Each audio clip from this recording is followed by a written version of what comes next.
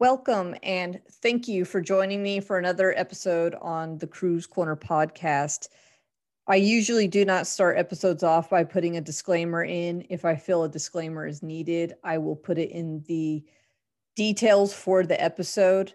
But for this one, I was going to go ahead and just say it so that people knew going into it that the nature of the content is pretty tough for some people to hear. It is involving the Lavina Johnson case. If you're familiar with that, there's some pretty gruesome details with it, and Kamisha Block. So I imagine that there's some details that could be triggering to some listeners. So please be advised, discretion advised, all that. Proceed with caution. If you don't think you can listen to this, but you want to know about these stories, if you're not familiar with them, there's a lot of stuff still that you can find on the internet. Googling their names, their story is out there, even though it's not being talked about as often as they should be. Last episode, I covered a little bit about the Vanessa Guillen case, predominantly focused on the Asia Graham case because that was the one that just ended this June. And what I talked about in that episode was the levels at which the Army failed these women. And this episode is going to go beyond that. It is not just what the Army failed to do, it's when the Army tries to cover stuff up. The first story I was going to talk about was Kamisha Blocks, and I apologize if I'm butchering her first name. But Kamisha Block was a specialist in the Army. August 2007, her family is notified that she is killed. She had been deployed to Camp Liberty in Iraq. And when her family was notified, they told her that she had been killed in a friendly fire incident and that she had been shot in the chest one time. So at this time, the family isn't really suspicious. They don't think anything more than what they're being told is going on. They obviously want answers just to clarify what happened, understandably so. But mostly they're just heartbroken. This is the loss of a daughter, a sister, a loved one. So when Kamisha Block's body makes it back to the States, things change.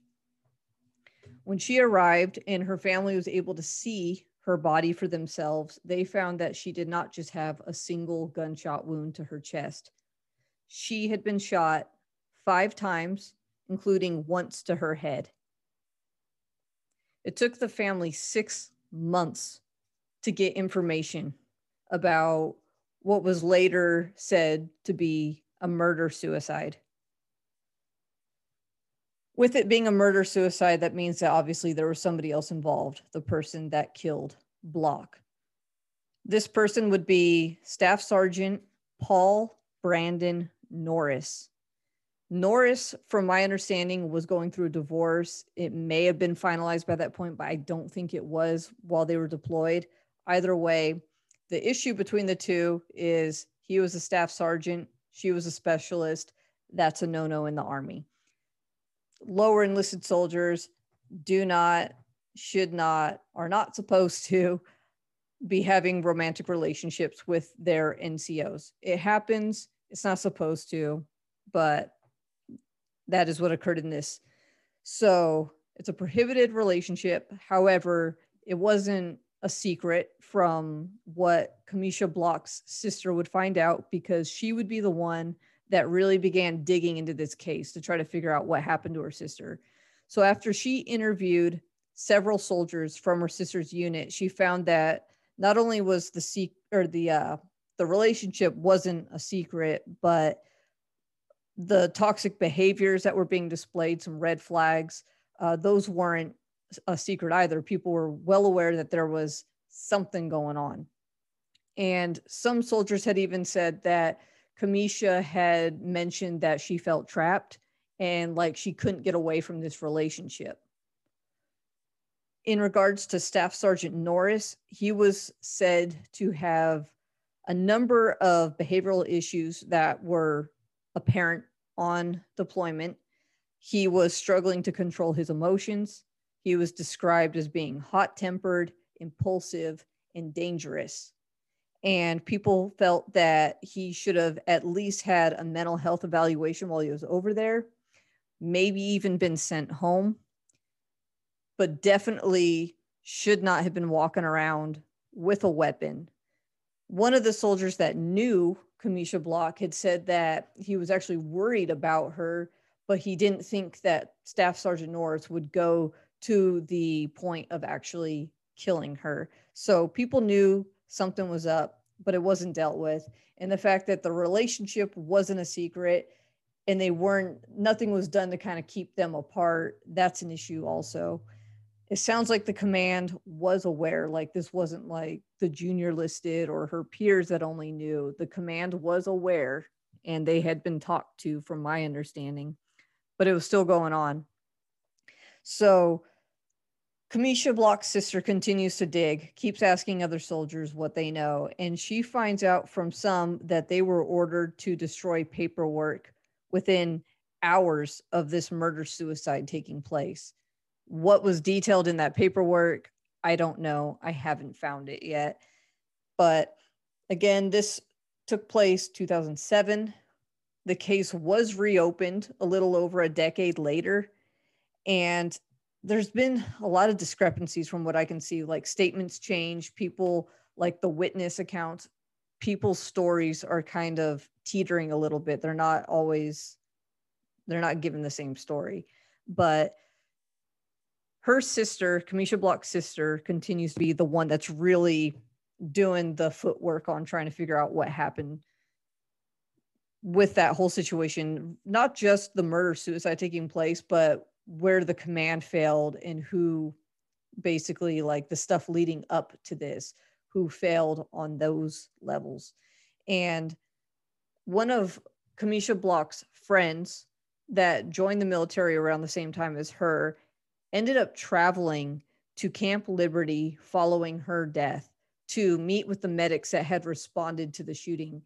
And one of the medics she talked to had claimed that she had to cut the bulletproof vest from Kamisha to get to the gunshot wound.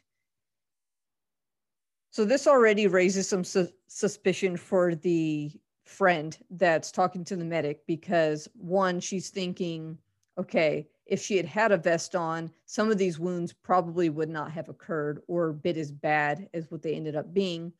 And two, she stated that she did it just to get to the wound, still talking about the one gunshot wound to the chest, when it was apparent that she had multiple gunshot wounds. And so the story didn't line up with what she knew about Kamisha Block's body. So soldiers, after this death takes place, all they do is place her photo on a memorial wall that's at the base, and that was it. No mention after. They just moved on like it didn't happen. And they would end up losing other soldiers throughout that deployment, combat related. And so what would happen is Kamisha Block's death would get lumped in to that number. So she just became a number, and kind of her story got a little lost with that. I started looking into some 12 news interviews that took place, and one of them was with a guy that presented himself as being Staff Sergeant Norris's direct supervisor. And he was quoted as saying, 2 people did something illegal in the Army and they have to live with the consequences. I don't really get what he means with that, with the whole, like, you got to live with the consequences, considering the 2 people that he's saying did the illegal act both ended up dead. And what kind of bothers me about that is it's just like, well, you got what was coming to you. So they were having a romantic relationship. This shit happens all the time. So it's not like this is some rare case where it's like, you know, this just doesn't happen. Like, this shit happens all the time. And so to say it like, you know, the trash took itself out is what that sounds like, or they were crap and they got what was coming to them and whatever. But there's a lot more to that story, especially the fact that her family wasn't even told the truth from the get-go. So that already raise enough suspicions, and then to kind of blow it off like it's not even that big of a deal, that just puts a whole other level of bullshit across it. But if you think Kamisha Block's story is bad, the next one, things get even worse. The second story I was going to cover involves Lavina Johnson, and she was also in the Army. She was a private. Like Block, she was deployed to Iraq. And on July 19th, 2005, Johnson was found dead in a contractor tent. The Army investigators classified her death as a suicide, and the cause of death was said to be a single gunshot wound to the head by an M16 rifle. That at least is the story that the Army gives her parents. So I can't imagine what shock they felt when their daughter arrived home, and they also found that she had a busted lip, broken nose, scratches, black eyes, broken teeth that were forced inwards like she'd been hit in the mouth. And some articles bring up that there were acid burns on her genitals as though they were trying to hide military sexual trauma. And other articles, such as I found one by change.org that was talking about a second autopsy that was done. Her body was exhumed. And in that autopsy, it talked about body parts having been removed and that she possibly had a broken neck, it sounds like. So the Army, in its initial investigation, said that basically she didn't show signs of like any severe trauma besides the gunshot wound.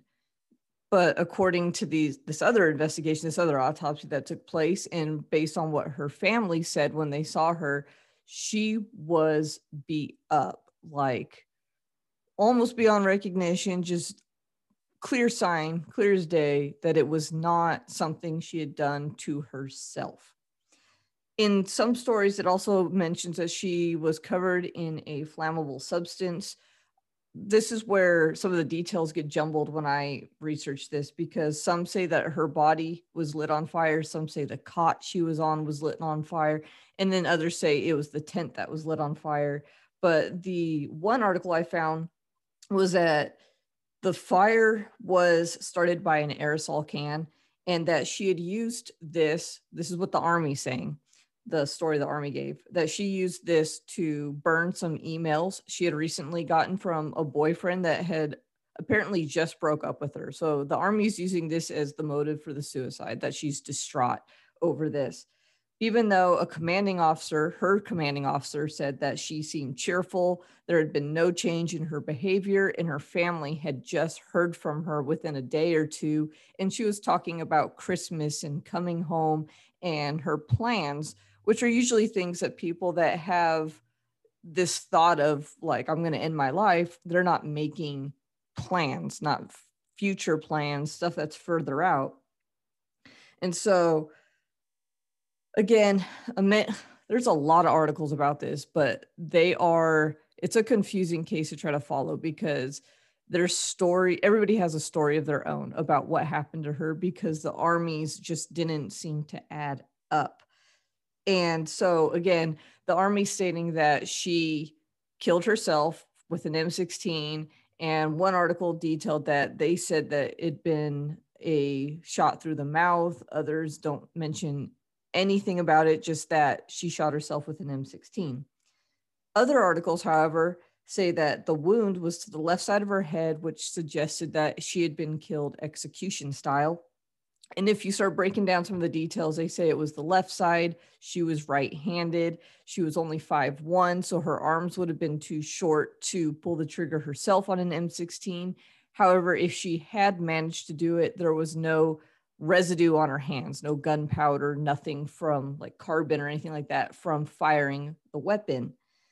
So again, it starts to show that there's some discrepancies.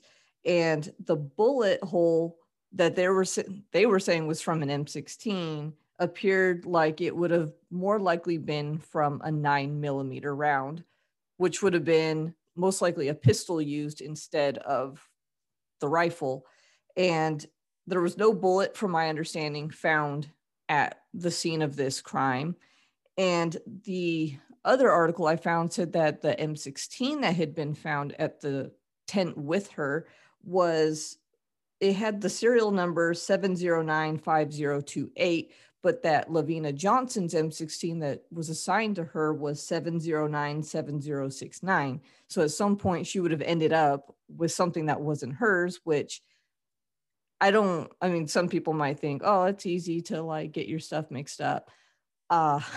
Based on my experience, even being deployed, like you carry your weapon with you everywhere. You always have it. If we left our room to like go shower or go to the gym or something like that, you locked it up in your room or wherever you were sleeping. We had a little wall locker type thing that you could put it in. And other than that, weapons always on you. And you go through tons of serial checks. Like you're always going through formations where everybody has to basically account for their stuff. And again, you're carrying your stuff all the time. So you're always touching this weapon. And the other thing that was mentioned in this article was that her fingerprints were not on this M16. And so from the sound of it, it's like somebody tried to stage a suicide. So again, the case is confusing, but I mean, if you put all the details that are floating around the internet together and what the family's saying, it is pretty obvious that it is not a suicide, that it's a cover-up. From my understanding as well, this case, there's a lot of information around it that has been sealed, kept away by the Pentagon. And anytime anything tries to get opened up about it, the Army's quick to push back to make sure the case doesn't really get talked about. And the chief of public affairs for the Criminal Investigation Command, he stood by the Army's findings that Johnson's death was ruled a suicide and that he believed the investigation took the time that it needed, that it happened fast enough, and that it was thorough. And if there were any discrepancies that were found, if there was any credible information that surfaced to say otherwise, that case would immediately be reopened. And then he was later later stated that the facts that are circulating on the internet, so a lot of the stuff I'm saying right now is not true, or it hasn't been proven by evidence. There have been petitions to Congress. There was a documentary film, and there was an investigation by the Cold Case Investigative Research Institute of Philadelphia that looked into this. And all of them have fallen short of the suicide claim being withdrawn, getting this case turned over to say that it was not a suicide. And when I got to the change.org article that talked about Lavina Johnson, they started talking about how many of the news outlets have refused to cover the story, and that even the Johnson family had said that 60 Minutes had paid to have her body exhumed for the second autopsy, but then like nothing comes of it. There's no big stories. And in that CBS and ABC had spent thousands of dollars sending teams to talk to the Johnsons, sending people to their home, and there was still nothing, which led the Johnson family to believe that the Pentagon's involved, that they're kind of putting the chokehold on some of these media companies, because one of the magazines that runs military ads, and they really depend on the money they receive to run those ads, were threatened to have that financial support basically that they get for the advertisement pulled if they ran the story. So they ended up having to run a really watered down version. And so from what I've seen as of 2016, there was some speculation as to who the suspect was in this case, but there's a lot of discrepancies with it. So it's hard to say what's factual, what had legitimate proof, what isn't just finger pointing. And really, it's hard to tell if the Pentagon, if the Army, if they're pushing back this much to keep this story of suicide at the forefront, to keep that story as the main story. It wouldn't be a surprise if details have been changed to make sure that story is kept, that anything that popped up, that they have a story for it or the individual. So the story that is circulating and began as of 2016 was started by a Donald Watkins, who is an attorney. I don't know if he is the Johnson family attorney, but he started talking about how Johnson had a notepad on her, that it had a name in it, and the name was Kevin Burns, who at the time was a 4-star general, and all this stuff. And so a lot of people started looking at that going, okay, so you're calling out a TRADOC commander who, according to the timelines that are available, shouldn't have even been in Iraq at the time. And that really, how would a private end up alone around a 4-star general? And so, again, a lot of discrepancies in the stories that are being circulated around the internet. It's hard to say what's true, what's not, because so much effort has been put into hiding this story and really just pushing that suicide narrative. And a lot of people look to the fact that Burns had been fired almost, it was within like weeks of Lavina Johnson's death.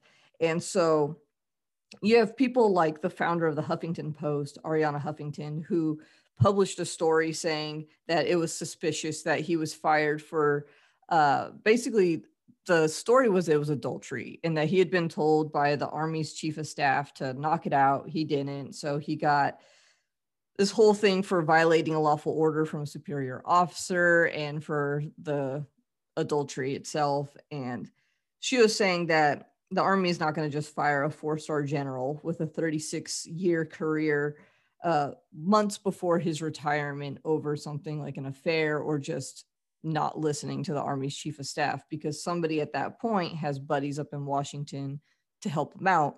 And so it's hard to say. There's a lot of answers that are still being looked for in her case, a lot of stuff being covered up, obviously. And so it's just another example of how things like military sexual trauma and violence against service members, stuff like that, how, like in this case, how the Army handles it at times and how it's covering reputations. It's all about protecting the people at the top. It's about making sure that it doesn't tarnish its name or its reputation, even though plenty of people know that stuff's going on.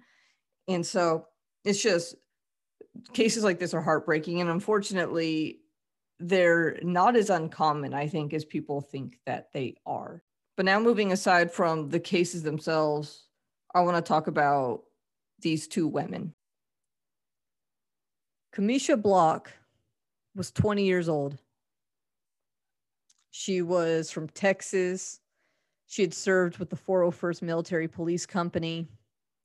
Lavina Johnson was only 19. She was days away from being 20 herself. She had only graduated high school a year prior. She was from Missouri, and her father said that she had played the violin. She was an honor roll student, wanted to be a movie producer one day, and that she had followed in his footsteps to join the Army to be able to go to college and pay her way through. That was what she wanted to do. She had plans. They both had futures. Kamisha was said to be loving, easygoing. Her sister said she loved her country, did everything, and gave her life for it. Both of these women did, essentially. After her death, Lavina Johnson would be promoted to a private first class. Her family's still seeking answers. As far as I know, Kamisha Block's sister is still seeking answers and helping other families that have had issues with the Army, trying to cover stuff up from the sound of it. If you would like to know more about Lavina Johnson's story. There is a film, it's a documentary on, I know Amazon Prime has it. It's by Midtown Film, and it's called Lavina Johnson, The Silent Truth. It's about 55 minutes long, came out back in 2014.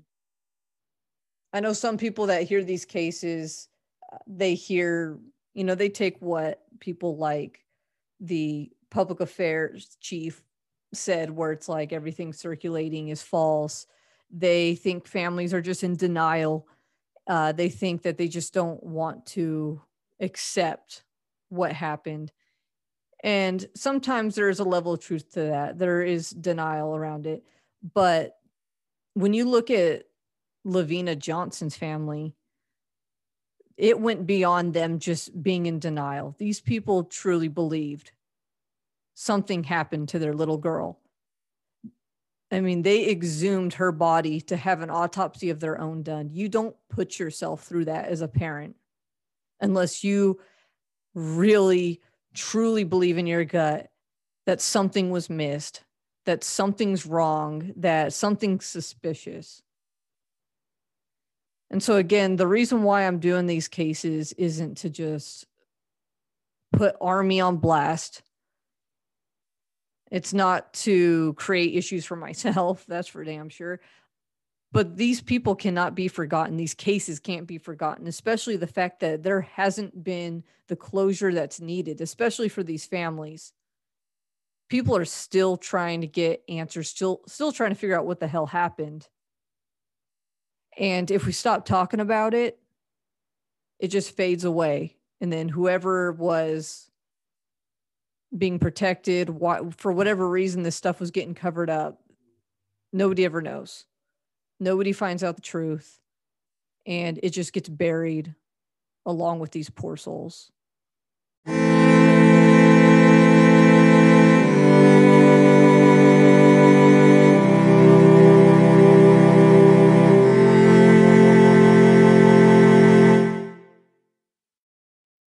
Thanks for listening. If you would like to hear more episodes from Cruise Corner, make sure to subscribe. You can listen to episodes on Anchor, Spotify, Apple, or Google Podcasts. If you would like to be featured on a future episode, please reach out to our Instagram page at cruise_corner.